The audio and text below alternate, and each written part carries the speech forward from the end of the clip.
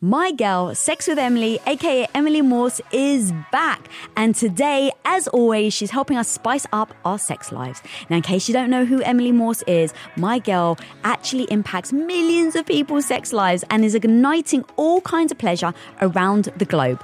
Now, when it comes to sexuality and relationships, Emily is a freaking powerhouse and literally the woman to pay attention to. She helps not just you guys, but me also embrace desire, pleasure, and taps into our inner sexuality and our seductiveness, if you will. Now, this 2-part episode, guys, is just what you need from the fiery queen of intimacy herself to give us the tools and tips that we need to have a thriving, hot, electrifying relationship with our partner. So, in saying all of that, let's just dive in right now with my girl, Sex with Emily, Emily Morse. But before we do, guys, I got to talk to you about the freaking badass content that Women of Impact is now putting out. If you want to elevate and get even more freaking badass than you already are, homie, go check out Women of Extra Impact subscription on Apple Podcasts.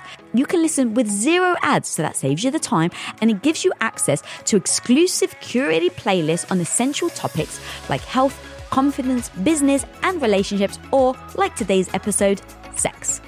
So just go over, subscribe, and get your first week at apple.co/Women of Impact. That's apple.co/Women of Impact to get your extra badass dose of impact. 95% of men orgasm when they have sex, and usually it can take them 5 minutes. With women, it's 65% of women only have orgasms, and it usually takes us around 18 minutes to orgasm. So help us explain why. Okay, let's talk about the orgasm gap for a minute. There is a huge disparity in our pleasure when it comes to sex. Typically, men are going to orgasm between, let's say 5 to 10 minutes every time. Women between 18 and 40 minutes. So, hello, there's a gap. That's the first part of the gap. The second part of the gap is, men are going to orgasm most of the time. That's not a problem. I never hear from men saying, I can't orgasm during sex. I hear it from women every single day for almost 2 decades.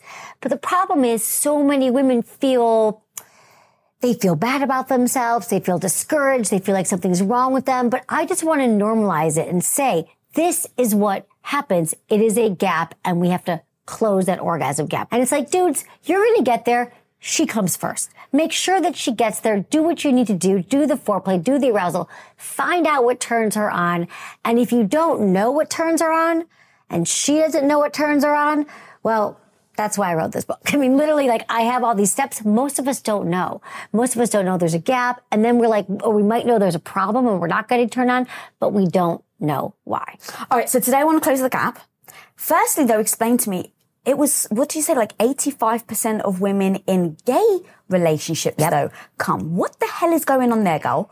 They know the parts. They know the parts. They name the parts through with somebody who knows exactly. They know the plumbing. They know the system. They know what's going on. There's no mystery. They can take the time. They can take 20 minutes. They know exactly how it works. They communicate about it. They prioritize orgasms. They prioritize pleasure. So that's what's going on there. We can learn a lot from same-sex women. So is it literally then, do you just know it because you know yourself? I think it's both. I think you know yourself. You're like, okay, this looks familiar.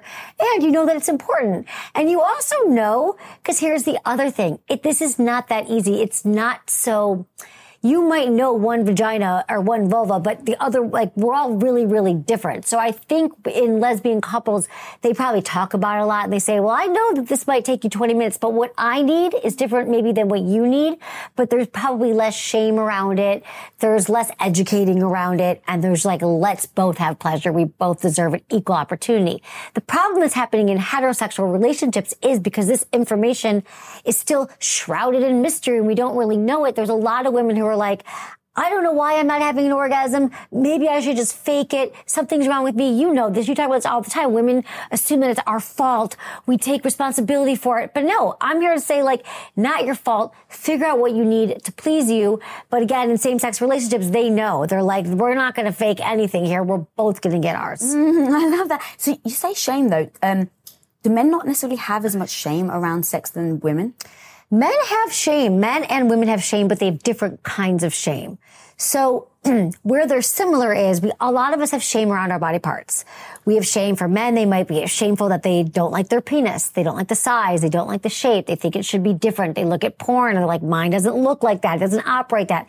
There's something wrong with me. For women, we shame about the same thing. We shame our body parts, our body size. We feel that it should look differently. We're not happy. And here's the other thing about shame. It just takes one person maybe shaming you directly and you never get over it. I hear from men all the time. I hear from women. In high school, someone said something to me about my vagina and now I forever feel I'm 40 years old and I'm still hating my body parts. So remember that you can't let anyone else take that away from you, because what happens is when we are walking around feeling shame, like we don't want to get naked. We want the lights off. We're not letting ourselves have pleasure because one person said something. So that's why confidence is a really great antidote to all of this shame and working towards liking your body, even if it's not loving your body. So, dude, the confidence thing is really important. I'd love to kind of break down, like, also the difference. Because I kind of think of guys as like, do they really have confidence issues? Like, they do. And look, I don't want to dismiss that, right? Like, because again, I think one of the problems is I kind of think of guys maybe think like us women and vice versa, but of course they don't. But when I think about that piece of the shame, like, for women, would you agree? Because I don't want to assume, but it feels like it's a lot more psychological than men. Men have a lot of psychological shame too and worry. They really, really do. Listen, I feel bad for men because my heart goes out to men because men have all the we're talking about mainly heterosexual relationships here, but men, they have to show up. This is they got to make the move. They got to ask the person out. Then they got to make the move. And they're supposed to know everything about a woman's body and what feels good. Like they're in charge. They're the man. They often don't know. I mean, the vagina is like the Rubik's Cube of life. Like literally every single one is different. How are they supposed to know how to unpack this one? Like they don't know. So then they get in their heads and this would be a great lover and she's not orgasming. My last partner wanted this move. This partner doesn't want it. So what the hell am I supposed to do? And so there is and then there's a lot of shame around that because they're supposed to know. And then there's shame about their body parts or shame about their bodies. Men have it's just as many insecurities about their bodies as women do.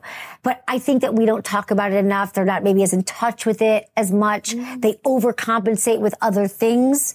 But for women, we're out to lunch with our friends. We're like, I don't like my body. My left boob is bigger than my right boob. We talk about it. We normalize it. But I think that shame is equal opportunity. Dude, I never thought about that women do talk about it, but we do. I wonder, the men don't. He's not going, God, I had too much dessert last night. My jeans aren't buttoned. You're like, whatever. Guys don't say that. Or my penis. He's not going to sit down and go, this one woman at prom told me that now I'm 30 years old, but at prom, this woman said she didn't like my penis. Dude, I'm feeling really bad today. Guys just don't have those conversations. But women do. Yeah, I would tell you, I'd be like, I'm feeling it. And then you'd be like, girl, you're great. You cheer me up, but we would talk about it.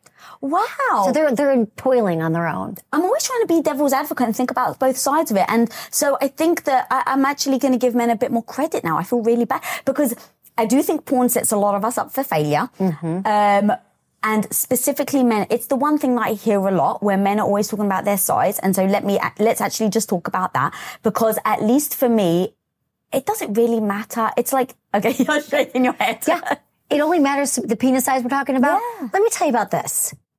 Men are way more obsessed with their penises than women are. And I hope that there's a huge collective sigh of relief right now. I hope that men around the world watching your show just went, thank God. They're obsessed with it. The size, it's all about the size. But the majority of women are like, listen, that's not even how I'm going to orgasm. That's not even how I'm going to get the most pleasure. My pleasure has zero to do with your penis. It has everything to do with your fingers or your mouth or you being kind or nice or dirty talking or listening to what I want and pleasing me.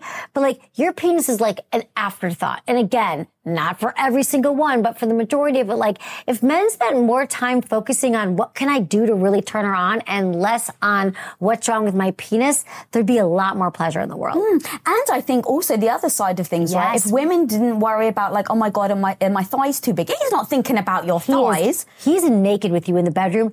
The last thing he's thinking about is your thighs. I'm telling you, they're not, neither one of us are sitting here nitpicking and looking at our partners. And because the sexiest thing in the bedroom is somebody who's confident. But the confidence is not a fake bravado confidence.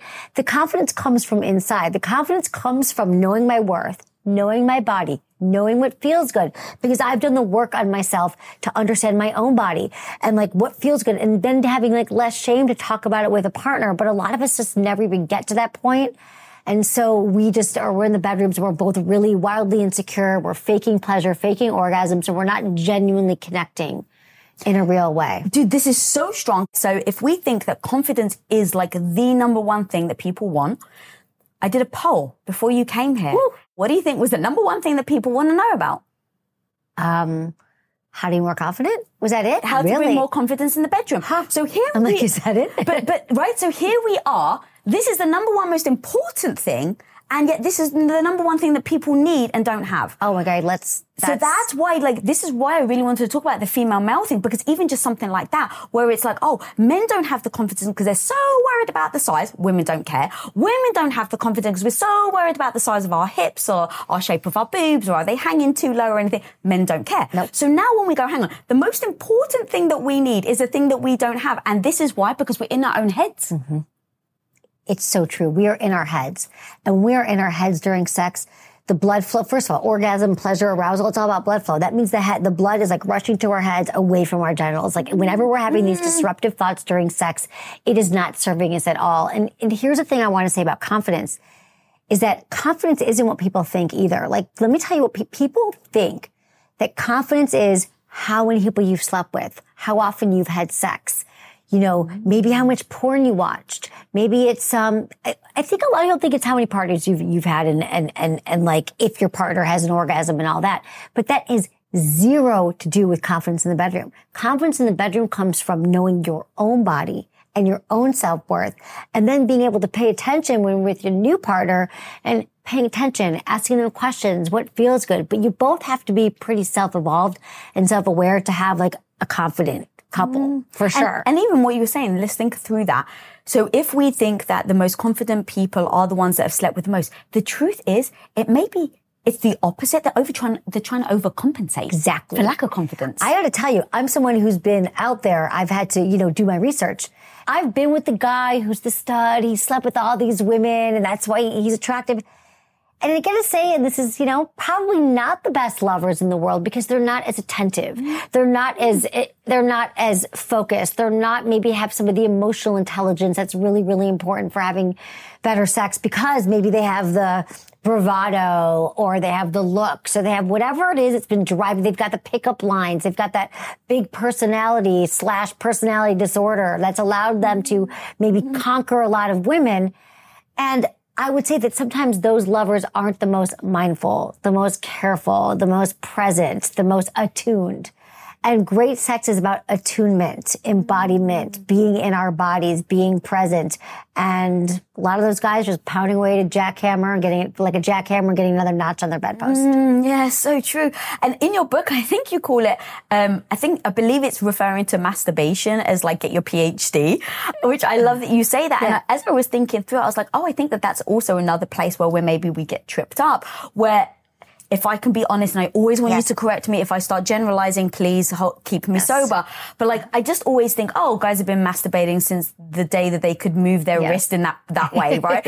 And women sometimes have to like watch an episode of Women of Impact and watch you on to go, oh, maybe I need to masturbate, right? So it's kind of like when you're maybe having sex with somebody, the guy does join with a PhD and you join as like a fifth grader. Yeah, exactly. So you want to talk about make me feel less confident, right? When you walk into the room or into the bedroom with somebody that's way more experienced with you than you, even if you bring some confidence, I can actually see how you lose some confidence in that way. Absolutely. Absolutely. I mean, I can't tell you how important masturbation is for your overall sexual health and wellness.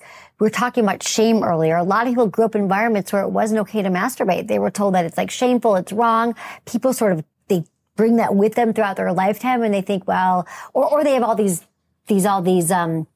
judgments around masturbation. They say like, oh, well, if I masturbate, it means I'm cheating on my partner. They just make all these assessments around it, and it's untrue. In fact, masturbation is a huge part of being sexually healthy and sexually well.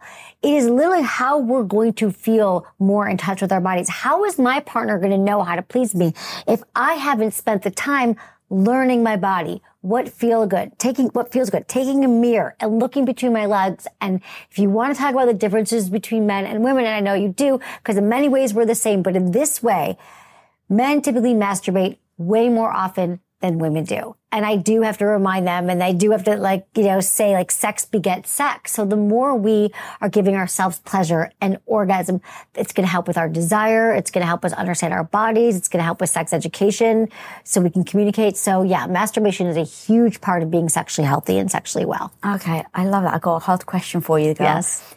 Is it typically women that feel like their partners are cheating on them if they masturbate? Because I do have some friends that perceive if their partner watches porn, it means they're cheating on them. Or it means that they're not sexually interested in them. Mm-hmm. But I've only ever heard women say this. I've never heard of a guy saying, well, if my woman watches porn, then it means she's not into me. I would say that it's typically more women who think that if their male partner is watching porn, it is cheating than men. What I do hear from men saying is why is she masturbating and not telling me or keeping it secret from me? I have heard that because they're like, well, she doesn't want to have sex with me as much or whatever it is. I think that there's just a way that we sort of equate masturbation with a violation and the sanctity of commitment. Again, I think that porn has a place in erotic, it has a place in our sex lives, but we just need to find the kind that speaks to us. If you own your own business, when an employee leaves your company, whether on good terms or bad, it can feel, I hate to say it, but it actually can feel personal, like you and you alone are the one to blame. And it actually may even trigger you to lock down your business, not open yourself up and not actually risk trying anyone else. Like you actually would your heart after a bad breakup and avoid looking for that new partner altogether. Well, let's face it, sometimes we can do that with highs as well. And trust me, guys, I've been there. I get the thought of bringing in a new stranger into your business actually fills your heart with more anxiety than it does love and joy. But when you post your jobs on LinkedIn, you can actually feel the confidence that you will find the right person for the right job fast, because LinkedIn isn't actually just another job board. LinkedIn has a vast network of more than a billion with a B professionals, which makes it the best place to hire. Because guys, it gives you access to professionals that you actually can't find anywhere else. And so LinkedIn does all that while making the process easy and intuitive, which then makes hiring with confidence easy when you have that many quality candidates. And it's so easy, in fact, that 86% of small businesses get qualified candidates within 24 hours. So post your jobs for free at linkedin.com/Lisa. That's linkedin.com/Lisa to post your job for utterly free. And of course, terms and conditions always apply. As an entrepreneur, one of the biggest challenges you will face is the negative voice in your head. You know who I'm talking about, that maybe not so small part of you that loudly doubts your abilities to actually pull the things off and make a living from your passion project. But you gotta overcome that negative voice in your head, homie, because I'm telling you, you can do it. Especially if you use Shopify. Now, Shopify is an all-in-one global commerce platform that helps you sell at every stage of your business. From launching your business to hitting $1 million, Shopify has got you completely covered. And with all the built-in Magic AI award-winning customer service and the internet's best converting checkout, you have everything you need to shut down the voice of doubt and make all your amazing business dreams a reality. That's exactly why, guys, I love Shopify. So if you want to start growing your business with more customers and sales, shut that negative voice down and prove her wrong that you can do it, Shopify is here for you. So go and sign up for just $1 a month with your trial period at shopify.com/Lisa, all lowercase. Again, guys, you can go to shopify.com/Lisa right now to grow your business no matter where you are and what stage it's in. That's shopify.com/Lisa. And thank you for that. And how do you talk through any type of jealousy when it comes to porn in a relationship? I think that the first thing is that you have to really just, first off, have an open conversation about sex with your partner often. I have something in my book called, I give a lot of tips for couples because I know how hard it is for couples to talk. I mean, Lisa, most couples in relationships do not talk about sex ever. Like maybe they talk about the fact like, hey babe, we haven't had sex in a while, or we can have sex tonight. But they don't get into like what sex feels good to us. How often should we have sex? When should we have sex? Or even about porn. Like, what do you think about my porn watching? Would you want to watch porn together? Should we watch porn? Like, there's just all these conversations that really do not happen. So the best way to talk about it is just to say, our intimate life is so important to me. And I hope that you share that you would have a growth mindset around sex and I have a growth mindset around sex. You know, we're going to continue to learn and grow together. So is this something that you'd be interested in? Let's talk about our sex life. And then once you do that, you can talk about porn.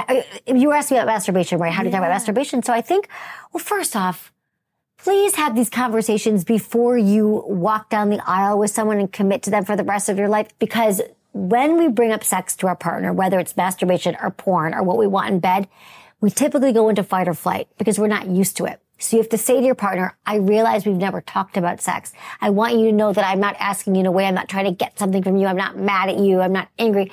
I really want to, again, be the best lovers to each other that we can be. So would you be open to having healthy conversations around sex? When you are having sex with someone, I hope I have a growth mindset around sex and I want to continue to talk about sex. Are you into that? See what they say about that. Hopefully they're cool with it. And then you could say, well, let's talk about masturbation. I'm a huge fan of masturbation. Tell me about your masturbation practices. And again, you can tell a lot by these questions. And if your person says, oh God, why you asked me that? Or I don't do it.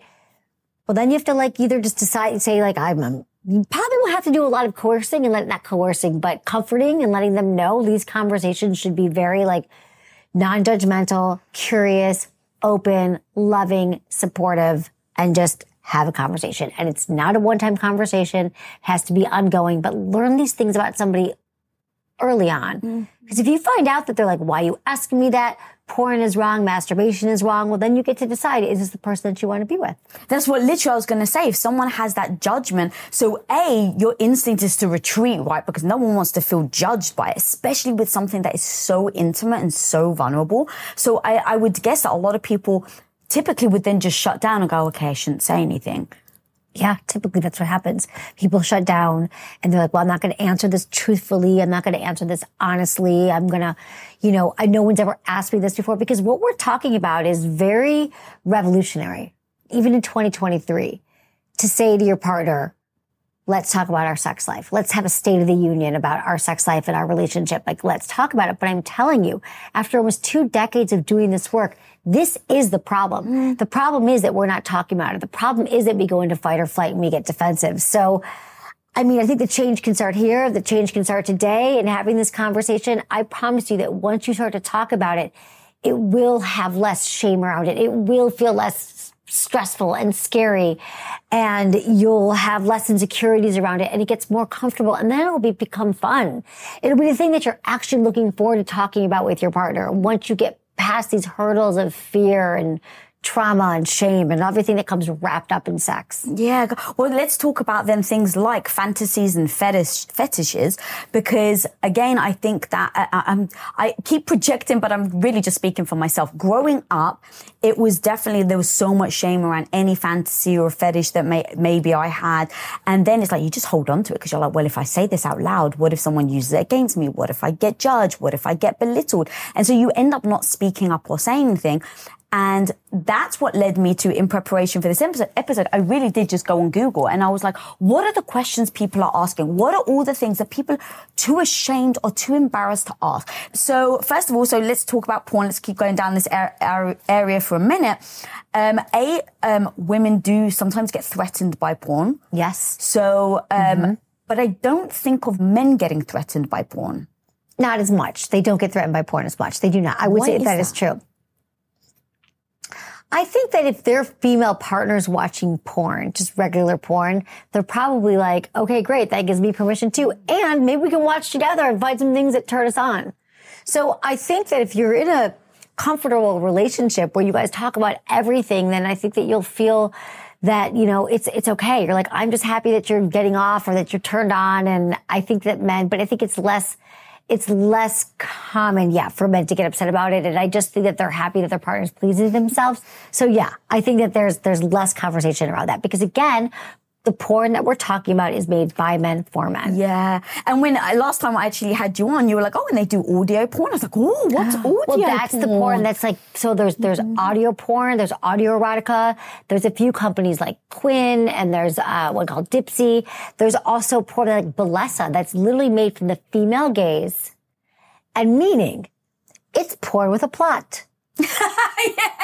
There's porn with a plot. There's you know how she met the ski instructor before sleeping with him. Yeah. They rode the chairlift together. There's real body types.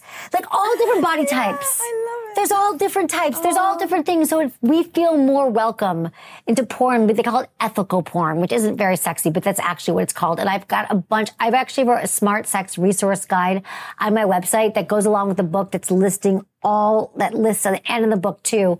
We list all the places you can go for porn that's going to make you feel aroused and turned on, because erotica and porn has a place. Listen, our brain is the largest sex organ. We need our brain to be stimulated and turned on by sex, especially to override a lot of the negative conditioning. But sometimes we don't know where to find inspiration because of what we see in the regular porn that you are Googling isn't doing it for you. Yeah. It's too aggressive. It's not, you don't see your body type. It makes you feel worse. So it's an emerging field.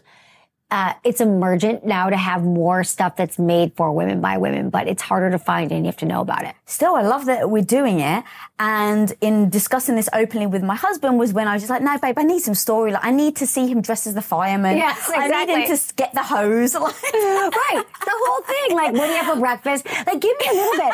We like to be watching it all day. Like, what were his family issues? What challenges did he overcome? I want to know. I want to ask you about my day. There's a dialogue. And then they can go to the banging. Exactly. But otherwise... But it was freeing, right? It's freeing to then be honest with your partner, to say this is the type of thing that I like, and then just completely own it. Exactly. Your partner wants to please you. Listen, if you're in the right relationship, and what a great way to find that you are or you aren't, assume that your partner wants to be an incredible lover to you. Assume that your partner wants to know how to push all of your buttons and to find all the ways that they turn you on. Can't we just give them the benefit of the doubt? And maybe if you do find your partner watching porn and it makes you feel bad, you know, I guess we're saying that women kind of sometimes feel that more than men, then maybe you could just get curious, do a little more investigating, ask them about it, maybe find something that you both like. It doesn't have to be the end of the relationship, or it doesn't have to blow up. If we had more of an understanding about our own arousal styles and our own desire and what turns us on,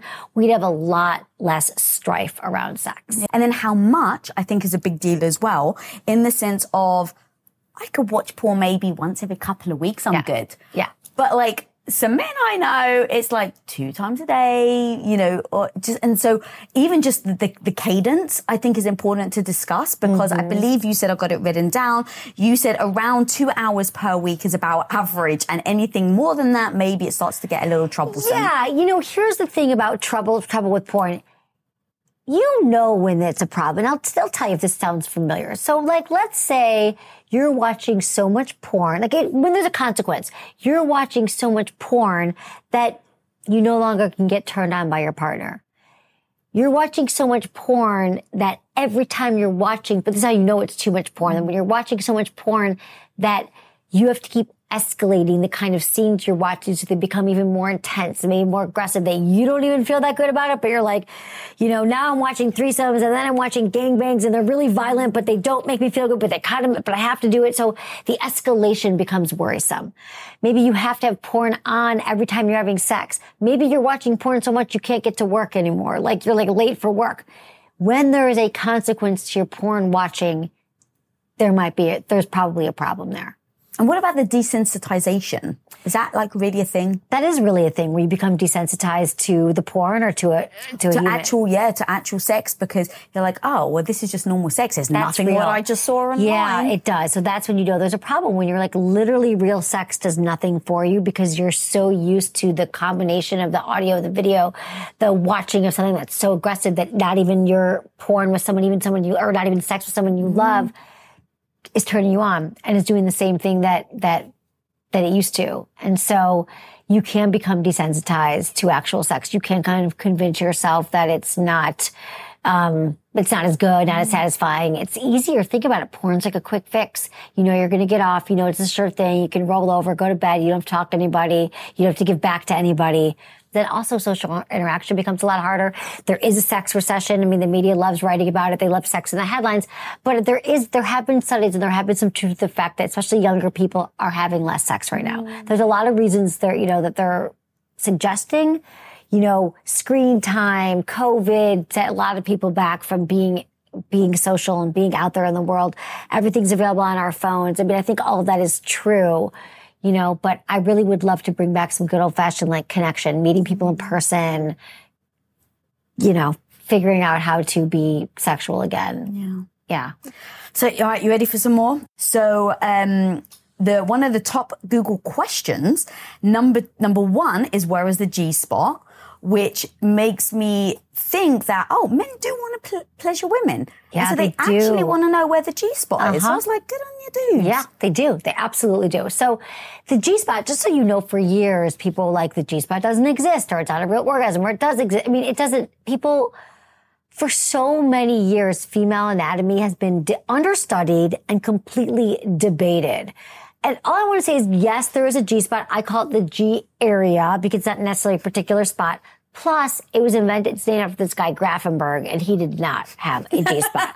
Leave it to a man to name the G-spot in a woman and whatever. But the G-spot is essentially the internal clitoral nerve endings. So the clitoris isn't just a little bud. If you don't, maybe you do know or you don't know, isn't just that bud that's outside the vaginal opening, the little bud on top. It actually has legs that extend deep inside behind the labia, and right there, about an inch and a half to 2 inches inside the vaginal opening, up towards the belly button, is an area, and that area, when stimulated, can feel incredible. Now, to have a G-spot orgasm, it helps to have a clitoral orgasm first and to already be aroused, because orgasm is all about blood flow, and it's all about, you know, kind of the stimulus. So you're sort of thinking about that getting revved up. You're getting already turned on, and then you'll feel like an area when you're looking for the G-spot with this come hither motion with your finger towards the belly button. You start to feel a little rough area, kind of like a peach pit, and you apply pressure to that area for maximum stimulation.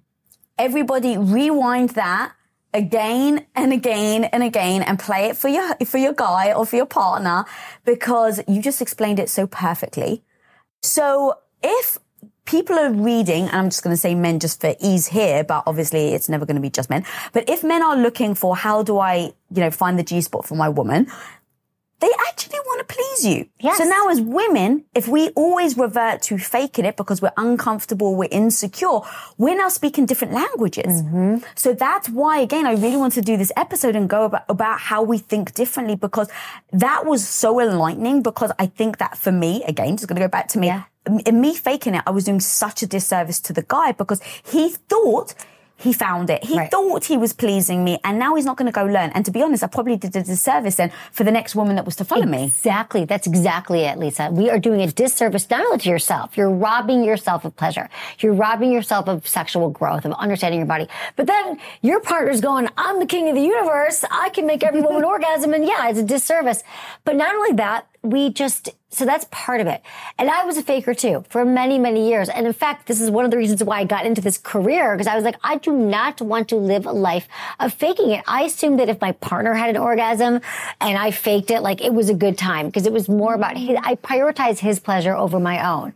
So I had to really do the work. Going back to masturbation, I figured out my most valuable sex information about myself by letting my fingers, a vibrator, figure it all out. Like that's what I had to do. And then when we talk about intimacy and connecting to a partner and what makes great sex and what makes great confidence, is because I now know how to please myself. So when my partner's trying to figure out, the different combinations of the Rubik's Cube, I can be like, thanks for trying. You seem really enthusiastic here. Let me show you what I've learned. And a partner who doesn't have ego around it and just wants to please you is going to be like, cool. Thank God. Phew. I don't have to fumble around because you know and you've done the work. So a lot of us don't know, and it doesn't surprise you that people are Googling like G-spot, because we just literally, let me tell you about that. There's a G-spot, then there's a clitoris, and the clitoris, in the writing of this book, for years, we've all been saying the clitoris is 8,000 nerve endings. The clitoris is 8,000 nerve endings. It is the only sexual organ that exists for pleasure. Come to find out, in the middle of the book, there is a New York Times headline that says it has 12,000 nerve endings. Because they just did study. We found 4,000 more nerve endings. A circumcised penis has 4,000 nerve endings. Some would say that the G area is actually clitoral nerve, internal clitoral nerves that sort of come to the head at a spot. So it's all related. It looks different on everybody. So do some work. Figure it out. Have some fun with it. And stop faking it, right? Because we're just doing everyone a disservice. Please do not fake it. I faked it for so many years. Listen, and if you're faking it, I think that it's also okay, because I always get questions from people like, what do I do? We might have talked about this, and someone said, maybe someone emailed or called, but like, what do you do if you have been faking it all this time, and how do you handle it? And I think first off, just letting yourself know that it's okay, having compassion to yourself. And then you could also say to a partner, you know, I really wanted to orgasm and I feel like I've been getting close to it, but I want to have a different kind of orgasm. I want it to be more collaborative. I'm thinking we could learn together. Like, let's slow it down. Let's learn our bodies.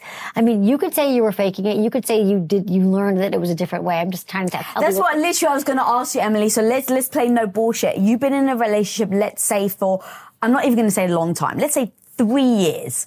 And you've just been faking it. Let's say you've been insecure, you weren't confident yet, you've listened to You didn't think you could, yeah. You didn't think you could, yeah, like all the things that we've spoken about. And now you're like, okay, I understand why I can't fake it anymore.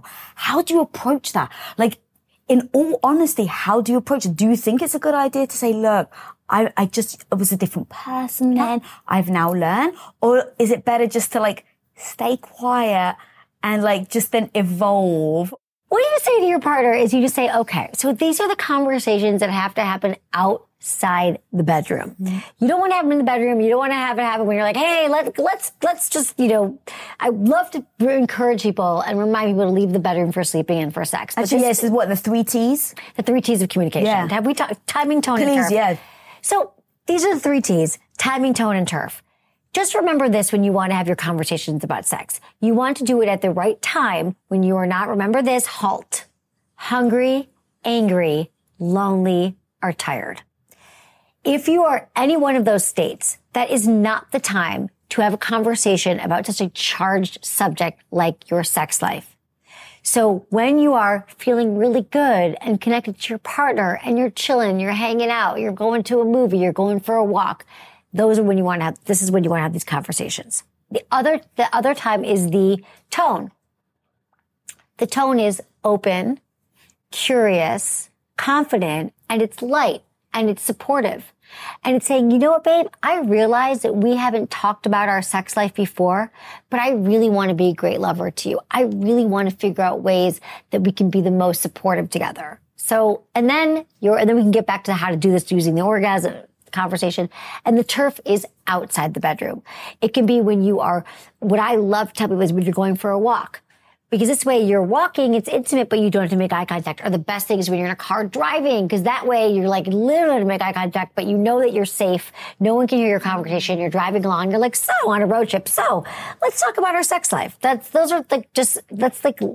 where we start. So you're having this conversation. You're saying, listen, I've been learning a lot about intimacy lately and sex. I came from a place where I didn't learn a lot about my body. I didn't really understand my orgasms or pleasure or masturbation or any of that. And I was listening to Women of Impact, Lisa Bilyeu, and Emily Morse from Sex with Emily. They were talking about this, and I'd actually never heard this conversation before. And I realized that I've been really invested in our relationship and I really want to make you feel good. And this is when you also can use one of my tips, which is the compliment sandwich. We can go into another tactic and this is where you start by telling something that you really love about your sex life. Because this is going to come as a big surprise to your partner. So you say, and I was thinking about our sex life and all the things I love about it. I love how we make out. I love how you slowly kiss me. I love that you're always down to please me. And that's the first part of the bread. And then there's the meat. The meat is when you're giving some constructive feedback and you're letting them know that you say, you know what I learned is that when we're together, I have a lot of enthusiasm. A lot of times it seems like I am orgasming. And I've been trying really, really hard to figure out my own body, what makes me feel good. But I had a lot of shame around the fact that I didn't know how to orgasm. And I was not being honest with you. I was faking my pleasure. I've been doing it forever, not just with you. I'm going to assume people do it with all their lovers. And this has nothing to do with you or your penis or anything. It has to do with my own misinformation, not valuing my pleasure, not valuing my body. And then you end that last piece of bread is where we wrap it up. And you're like, and I really hope that we could start to slow down and learn my body together. Because I know when I start having genuine, real, orgasmic pleasure, that our sex life is really going to go to the next level, and I can be even better lover to you, and you can be a better lover to me. So would you be willing to take some time to learn and explore it together? That's how you do it. That was so wonderful. It's hard. It's a tough one, right? And you're probably like, what do you mean? What do you mean? But like, if you understand that the cards are stacked against women, nobody's teaching us how to orgasm. We're watching porn and the women are screaming pleasure when the penis is going inside. And I'm sitting there going like, he's nowhere near her clitoris. There's no way she's having pleasure. What the hell is going on? We're told it's supposed to happen in 5 minutes.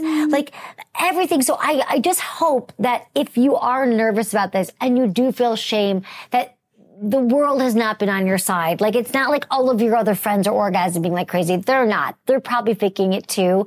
So having compassion for yourself and having a partner that's really like down to try, it doesn't mean that you can remind them. It doesn't mean that I wasn't enjoying our sex life. Remember, it just means that I haven't taken the time yet to explore. And this is why I also love mutual masturbation.